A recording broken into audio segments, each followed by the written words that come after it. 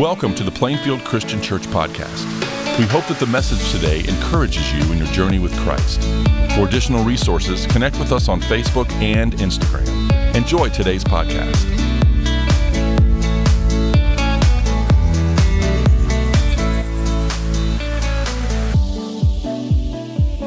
Morning, church. I'd like to play a game with you this morning, and I know you just got comfortable, but I'd like for you to go ahead and stand back up. Stand back up for a minute. I know you're groaning, and none of you like me right now, but I do have a prize for the winner, so bear with me, bear with me. I have pulled up 5 things that are actually for sale on Amazon, and you are going to guess how much they cost. And if you get it right, you get to keep on standing. If you get it wrong, you have to sit down, and we're going to use the honor system, so don't even think about lying in church. Got it? All on the same page? Okay, here we go. Object number 1, you can buy a bag of 1,500 live ladybugs. Is that A, $4.99, B, $14.99, C, $24.99, or D, $34.99? Get your answer in your head. Everybody got it? All right, here we go. And the answer is $34.99. Whoa! That did not take long. We are a church full of losers. Okay. All right. Wow. Better luck next time, you guys. All right, item number 2. Item number 2, a gigantic Swiss Army knife. Is this A, $10,000, B, $1,000, C, $500, or D, $50? Get your answer in your head. Get your answer in your head. All right, here we go. And the answer is A, $10,000. Do we have anybody left? All right, we've got 2 left. 2 left. This is going to be good. Here we go. Item number 3. Item number 3. It's a tiny home. Okay, is it A, $26,900, B, $27,000, C, $28,000, or D, $29,900? Get your answer in your head, gentlemen. Answer in your head. All right, here we go. And the answer is B, 27. Oh, they're both down. Oh, no. No. Well, we can't have that. Stand back up. We'll do one more. Stand back up. Stand back up. Good try. Okay. Let's go to item number 4. Item number 4, a baby mop. Is this great or what? I need one of these. Okay. Is this A, $24.99, B, $29.99, C, $34.99, or D, $39.99? Got your answer in your head, gentlemen. All right, here we go. And the answer is D, $39.99. Oh, we have a winner, Nelly. Hey, Nelly dog, can you take that back there? Nice. He didn't even drop it. It should be good to go. All right, well done. I have one more just for fun. You guys want to do it? Okay, item number 5. Item number 5. Here's a very rare Christy Mathewson baseball card. This was supposed to weed out the winner, so I don't have options. But get your number in your head, how much you think it costs. Get your number. Everybody, let's act like we're in children's church. Drum roll, please. Drum roll. Come on, here we go. And the answer is $409,422.59. But don't worry, it has free shipping. Everything's okay. Very good. Thanks for playing. Here's my question for you this morning. How much is Jesus worth? More specifically, how much is Jesus worth to you? Because that's the question at the heart of our text with today in John chapter 12. But before we dive into John chapter 12, we have to take a look at where we've been. When you're reading the Bible, it's always important to take in the context, the text that comes before your text, the text that comes afterwards, get the whole picture of what's going on. So right before this, in John chapter 11, Steve preached last week from this story where Jesus' friend Lazarus dies. And Jesus could have been there to stop it, but he wasn't. And so then when Jesus gets to Lazarus' house, Lazarus' sisters, Mary and Martha, they come running out to him and they said, Lord, if you had been here, my brother would not have died. And Jesus says to Martha this powerful answer in verse 25. He says, I am the resurrection and the life. The one who believes in me will live even though they die. And whoever lives by believing in me will never die. Do you believe this? And then Jesus backs up that claim by raising Lazarus from the dead. It's this incredible story. Well, needless to say, when a dead guy comes back to life, that sends some shockwaves throughout the community because these people knew Lazarus. They knew this was not just a gimmick. They knew Lazarus was actually dead. They watched it happen. And now they knew that Lazarus was actually alive and that Jesus was responsible. And if this Jesus guy has some kind of power over death, then he is a force to be reckoned with. And so we see in the rest of John chapter 11 the ripple effects of Jesus' raising of Lazarus. Verses 45 through 48 kind of describes what happens in the community. It says, therefore, many of the Jews who'd come to visit Mary and had seen what Jesus did believed in him. But some of them went to the Pharisees and told them what Jesus had done. Then the chief priests and the Pharisees called a meeting of the Sanhedrin. "What are we accomplishing?" they asked. "Here's this man performing many signs. If we let him go on like this, everyone will believe in him. And then the Romans will come and take away both our temple and our nation." Now notice, in their efforts to stop and discredit Jesus, they never dispute the fact that Jesus' miracles are authentic. That's incredibly important. Rather, they're just worried that Jesus is going to cause so much of a ruckus and so many people are going to believe in him that his followers are going to start an uprising and Rome is going to come squelch it and smash him with their iron fist. And they're not wrong. That's a valid concern. Because just a few decades after this, in the year AD 70, Jerusalem did get a little too unruly and a little too rebellious, and Rome came and sacked the city and burned the temple, just like the religious leaders had feared. But instead of actually listening to Jesus or checking out his miracles or his claims for themselves, the religious leaders just hatch a plan to silence Jesus and to preserve their own power. Verses 49 through 53. It says, "Then one of them, named Caiaphas, who was high priest that year, spoke up. 'You know nothing at all. Do you not realize that it is better for you that one man die for the people than that the whole nation perish?' He did not say this on his own, but as high priest that year, he prophesied that Jesus would die for the Jewish nation. And not only for that nation, but also for the scattered children of God, to bring them together and make them one. So from that day on, they plotted to take his life." And now, so from this point forward, the Gospel of John turns. The whole thing kind of hinges on this little text right here, because from this moment forward, now the wheels are in motion and Jesus is headed toward the cross. And so we see that in this great miracle where he raised Lazarus from the dead, in reversing Lazarus' death, Jesus actually sealed his own death. In emptying Lazarus' tomb, he cemented his fate in his own tomb. John has been hinting at this fact all along, that Jesus is going to be a substitute. In fact, in the mind of Caiaphas, the high priest, as he's opposing Jesus, he says, "Listen, we got to kill this Jesus guy so the Romans won't kill us." He wants Jesus to be a substitute for the nation of Israel. And yet God's plan of substitution was much higher and greater than Caiaphas' devious plan of substitution. Because God says, no, I'm going to kill my son so that I don't have to kill you, buddy. And Jesus is going to be a substitute not just for the nation of Israel, but for all of humanity, for all of time. And we know this. 1 Peter chapter 2 says, "He himself bore our sins, yours, mine, the ones from yesterday, today, the ones from tomorrow, in his body on the cross." 1 Peter chapter 3 says, "For Christ also suffered once for sin, the righteous for the unrighteous, to bring you to God." He's a substitute. And if you've had eyes to see and ears to hear, then John has actually been hinting at this substitutionary death all along in this gospel story. From the very first chapter in John chapter 1, verse 39 or 29, when John the Baptist cried out, "Look, the Lamb of God who takes away the sin of the world." And now here we are in John chapter 11. And there's hundreds of thousands of people in Jerusalem for the Passover. Passover is the feast where they will make sacrifices for their sin.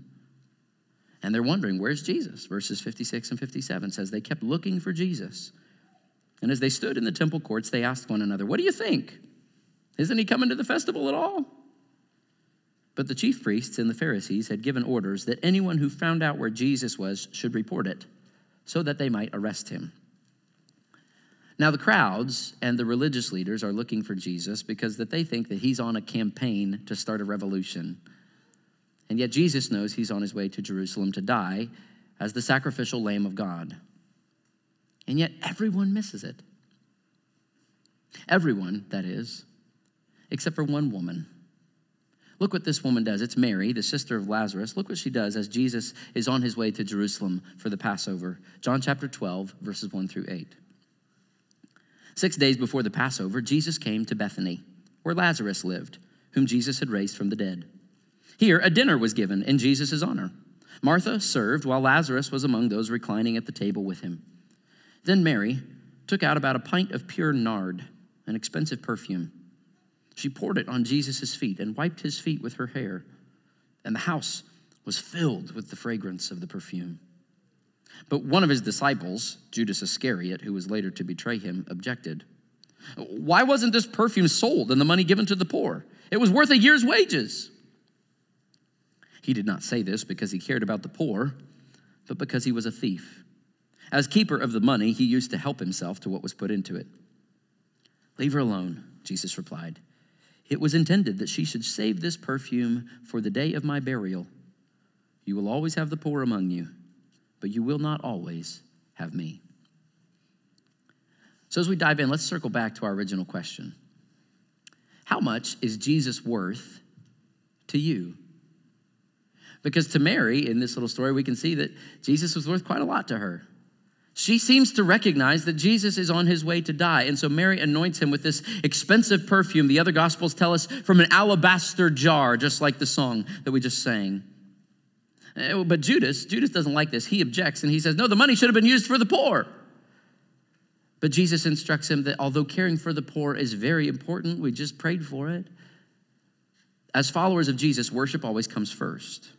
The primary thing that we are called to as Christians is worship. The first and greatest command is love the Lord your God with all your heart, soul, mind, and strength. And everything else flows from our worship. We are to be worshipers of Jesus first and foremost. So let me ask you again, how much is Jesus worth to you? Because that's what worship is. Worthship, ascribing great worth to something or someone, telling them of how much value they are in your life. So how much is Jesus worth to you? Because this text, on at least one level, is an example of worship. And I think specifically we see three characteristics of the kind of worship we're supposed to have in this text, the worship that gives great worth to Jesus. I think the first thing we see is that Mary's example calls us to humiliating worship. Way back in first century Palestine, water was often really hard to come by, and so bathing was a rare privilege. It was a lot like middle school church camp. And so, if you can't take a bath, if you can't bathe, if you can't shower very often, the next best thing, I guess, is just to lather on a whole lot of perfume. And that's what they would do. And so Mary anointing Jesus here with some oil, some perfume, that's no big deal. But she goes way overboard. She goes way past what is normal. For starters, it was fairly common to anoint the head of an honored guest at a banquet, but to anoint his feet too? That's getting a little too friendly. Besides, dealing with someone's feet, that's servant's work. And then to let her hair down, that would have been totally improper in that day and age for a woman in public. And then to wipe his feet with her hair, well, that's just downright scandalous. People are raising their eyebrows, they're blushing. I'm sure her family is horrified. They're horrifically embarrassed. It's this utterly humiliating display. And yet, while everybody else is focusing on Mary's total lack of decency and dignity, Mary is just focused on Jesus.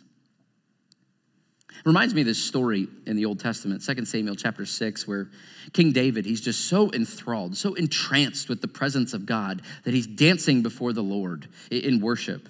And David's wife, Michal, looked out a window and she saw him. She saw this display that David's just leaping around and he's dancing. And it says that she despised him in her heart. She was embarrassed.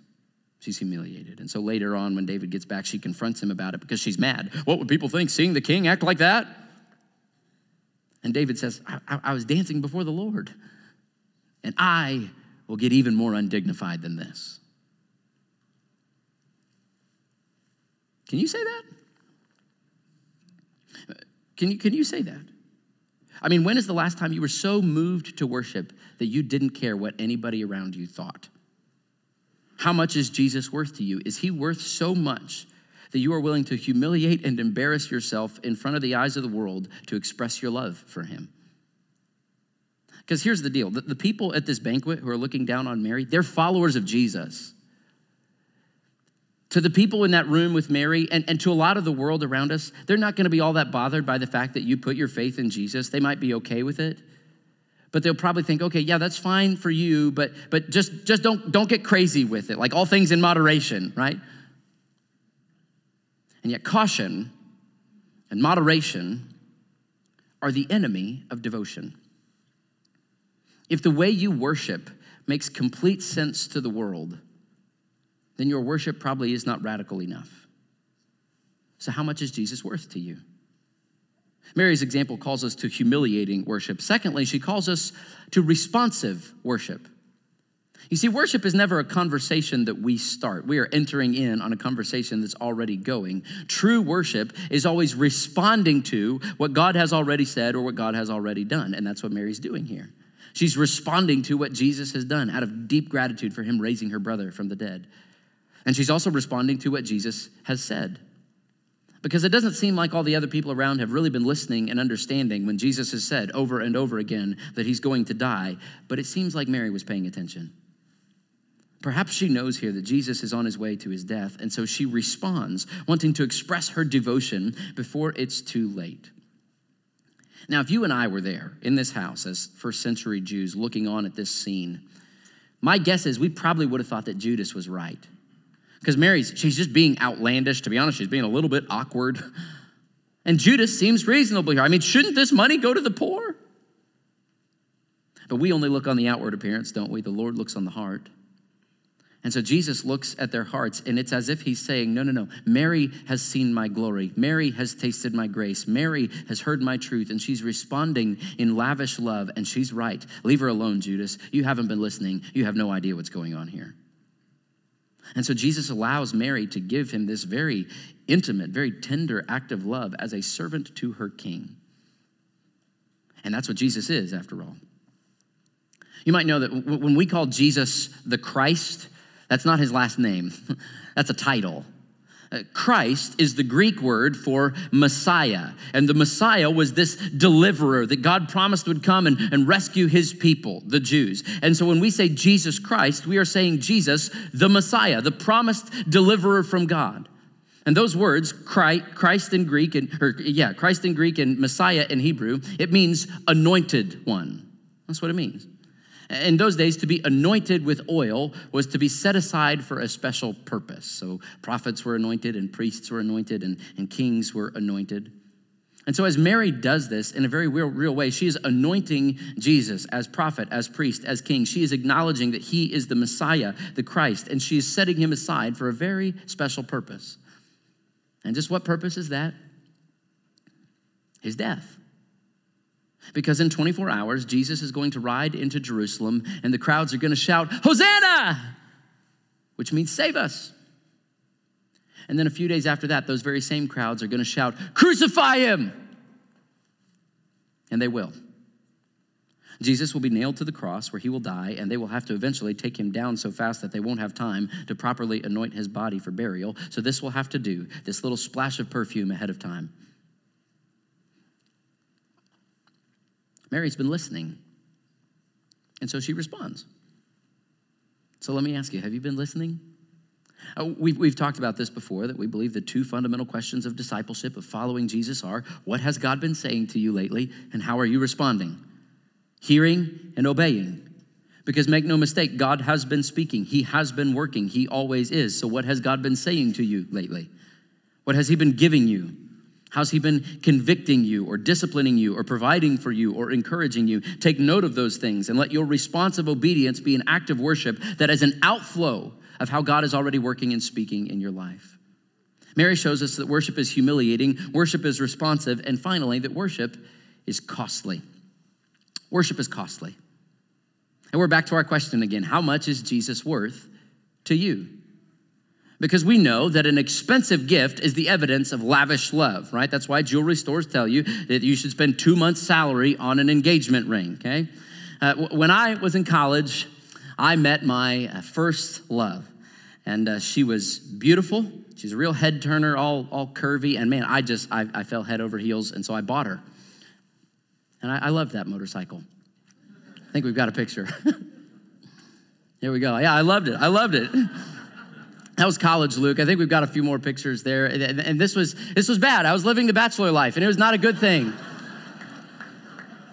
The Lord transforms lives. He really does. I think there's one more there. Yeah, and that mustache, I worked on that mustache for like 6 or 8 weeks, and you still couldn't hardly see it. And so the morning I took that picture, I had to darken it with Sharpie. That's true. And I was living the bachelor dream. I had the mullet, the motorcycle, the whole 9 yards. College was fun, but then I met my true love. And man, as I fell head over heels for Rebecca Moyers, I made a previously unthinkable decision, and I cut my mullet. You're welcome. I sold my motorcycle, and I bought a diamond ring. And by God's grace, and I have no idea why she made this terrible mistake, the girl of my dreams said yes. And so to this day, Rebecca is wearing my motorcycle on her finger as a proof of my love. A greater love hath no man than this, than to cut his hair and to lay down his bike for his girl, right? And was it worth it? Of course it was. I didn't think twice. Yeah, the gift was expensive, but the cost was worth it because of the great worth of the one to whom the gift was given. Yeah, and John says, that Mary's gift to Jesus, it was costly. But you know what? I bet she wasn't thinking about that. John says that this perfume was pure nard. Nard is an expensive herb that is grown in the Himalayas. It wouldn't have been easy to get now, and especially back then. John says that this 1 pint of nard was worth 300 denarii. Now, 1 denarius was about the average day's wages for the average laborer. So this pint of perfume is worth a whole year's wages. It's expensive. It was probably maybe a family heirloom that had been passed down from generation to generation. I bet they used to tell the story to the grandkids about how the perfume came to be in the family. And maybe this was even Mary's dowry. As far as we can tell, Mary was not married. And in those days, a bride had to come with a bride price to pay the groom's family. So if you wanted to have a socially acceptable family, you needed to have a little bit of a nest egg to contribute there. So maybe, just maybe, Mary is pouring out her hope at a future of a societally acceptable marriage. Maybe she's pouring it out at Jesus' feet, saying that he is better than any of that. Wow. And she didn't just pour out a few drops. The other Gospels tell us that she broke the jar. She poured out the whole thing. Now listen, I'm not telling you have to give a year's salary to the church today. But I'm also not telling you not to. Because this lavish gift displays how much Jesus is worth to Mary. And as she gets down on her knees and she lets down her hair and she begins to wipe his feet, the people around her are horrified, they're embarrassed, they're blushing, they're judging her based on this scandalous display, and yet Mary is focused on only one thing because her king is in the room. And the others in the room, they didn't understand this extravagance. That's why Judas objects to it.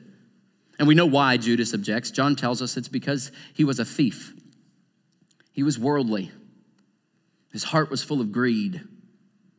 Ironically, we know what Judas thought Jesus was worth because just a few days later, he would betray the Son of God for 30 pieces of silver. Just some petty cash. So who are you in this scene? Are you Judas? Been hanging around Jesus? You're religious. You look good on the outside. You're respectable, prudent, responsible. You're a provider. You have a reputation for doing what's right.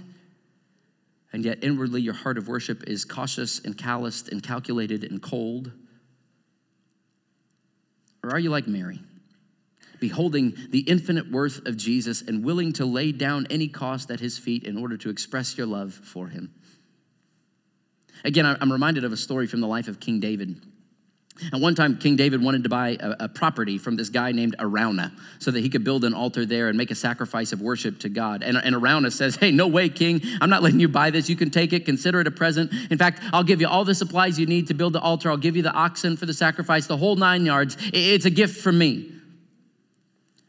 But David says back to him, no, I insist on paying the full price. I will not sacrifice to the Lord something that has cost me nothing. So let me ask you, what has worship cost you lately? What have you given up as an act of worship to God? Because make no mistake, the more that worship costs you, the more it displays the worthiness of your King, just how much Jesus is worth. When worship costs you your convenience, when worship costs you your opinions about the best way to do things, when worship costs you even the style you like or the aesthetic you prefer, that's part of what Paul's talking about, I think, when he says in Romans chapter 12, verse 1, therefore I urge you, brothers and sisters, in view of God's mercy, to offer your bodies as a living sacrifice, holy and pleasing to God. This is your true and proper worship. What has worship cost you lately? Mary shows us that worship should be humiliating and responsive and costly. How much is Jesus worth to you? The degree to which your worship reflects those three traits will be your answer to that question. That's a lot to ask. So is Jesus really worth it? Well, Scripture says emphatically, yes, he is worth it. And here's why. Because yes, on one level, this story is an example of worship, but on an even deeper level, this story is a pointer to the cross. Mary's gift was ultimately just a reflection of the greater gift to come, a gift not from us to Jesus, but from Jesus to us. A gift from Jesus that was humiliating in nature, that was responsive to the will of the Father, and that was costly to the highest degree. And why did he give such a gift? Because he thought you were worth it. And because of that, because of his substitutionary death on your behalf that has proven his love, because of his resurrection to new life that has proven his power, because of his ascension to the right hand of the Father that has proven his continuing reign, now we can join in with the angels of Revelation chapter 5 and say, worthy, worth it is the Lamb who was slain to receive power and wealth and wisdom and strength and honor and glory and praise. Is Jesus worth it? The answer is most definitely yes. And if the answer is yes, then as the hymn writer Isaac Watts said, were the whole realm of nature mine, that were an offering far too small. Love so amazing, so divine, demands my heart, my soul, my all. And John tells us here in verse 3 that the house was filled with the fragrance of the perfume. Now, several months ago, our family had the virus, and so I actually haven't been able to smell anything since Christmas, which isn't a bad deal when you're living in a house full of diapers, know what I mean? I don't miss it a bit. It's all fine. It's all good. But research shows that our sense of smell is actually the sense that is most closely linked with our memories. And you know this. There's one time when Rebecca and I were dating, and we dated long distance, and she forgot her jacket. She left it in my car. And so in the weeks in between the times we got to see each other, I would just occasionally go and just like smell that jacket, you know? And like the memories would all come flooding back to me. And before you judge me for being a creep, you guys do it too, right? You know that. Yeah, the smell of fresh cut grass, it must be nice right now, you know? And the smell of the chlorine from the pool and your grandpa's Old Spice deodorant and that smell of new shoes, it just takes you back, doesn't it? I'm sure, like all festivals, the Passover in Jerusalem probably had its smells. Animals for the sacrifice, body odor from the sweaty travelers, food vendors. But that year, there would have been a new smell too. As Jesus walked around the city and the temple, teaching and debating and eating and praying, there would come lingering along behind him the rich, bittersweet smell of wealth and extravagance and opulence and death. You can imagine maybe even as he goes to eat the Last Supper with his disciples, and as he's praying on the Mount of Olives, and he's arrested and tried and beaten and flogged, and as they hang his body on the cross and take it down to bury it, the scent still lingers. And they must have realized when the smell of that perfume hit their nostrils that this gift had not been a waste, although it had certainly seemed that way at the time. In the year 1904, there was a 16-year-old boy named William Borden who gave his life to Jesus.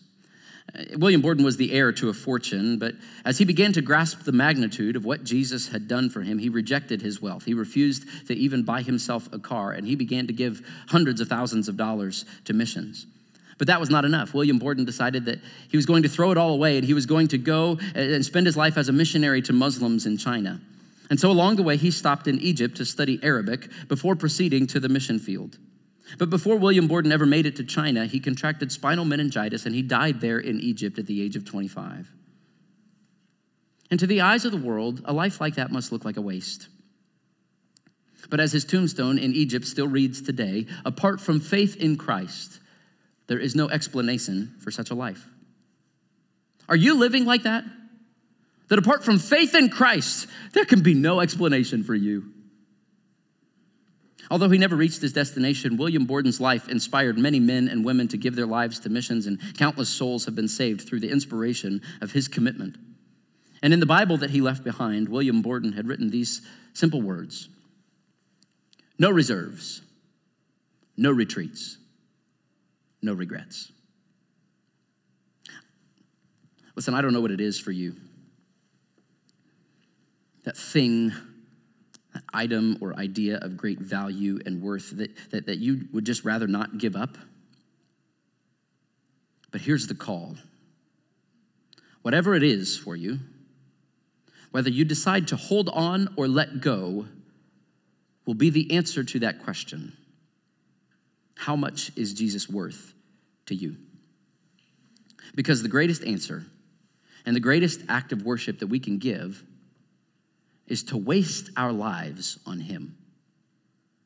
No reserves, no retreats, no regrets. So, will you waste your money on Jesus? Whether you're not giving right now and you need to start, or whether you are giving but you're just giving with caution, that reflects how much you think Jesus is worth. Will you waste your kids on Jesus? Will you train them to go wherever God calls them to go, even if it means going into ministry or to the mission field, not because it makes sense to their career counselor at school or will look good on a resume, but because Jesus is worth it? Will you waste your reputation on Jesus? Will you stand up for what you know is right? Will you say the name of Jesus to your one challenge person? Will you pray not just for them, but with them? Not because it won't be awkward or uncomfortable, but because Jesus is worth it. Will you waste your retirement on Jesus? Not because it makes a whole lot of career sense, but because perhaps in this season of unprecedented flexibility in regards to time and money, you could take your kingdom impact to a whole new level. And it won't necessarily be crossing all the items off your bucket list, but it will be displaying to the world that Jesus is worth it. Will you waste your skills on Jesus? Will you volunteer for VBS? And will you volunteer to lead a D group? And will you start a ministry, not because it makes good career sense or will add to your 401k, but because Jesus is worth it? No reserves, no retreats, no regrets.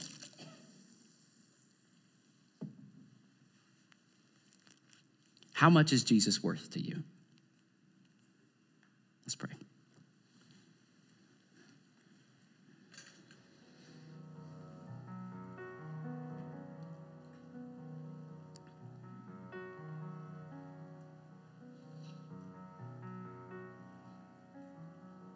Worthy are you, O Lamb who was slain, to receive power and wealth and wisdom and honor and glory and praise.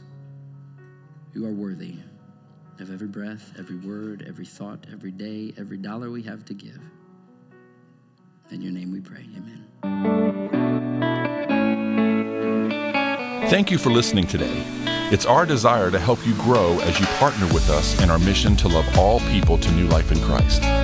If you have any questions about our church, would like to attend an online service, or plan an in-person visit with us, go to plainfieldchristian.com. If you'd like to receive our podcast directly to your device, we encourage you to subscribe on whatever podcasting platform you prefer. Have a great week.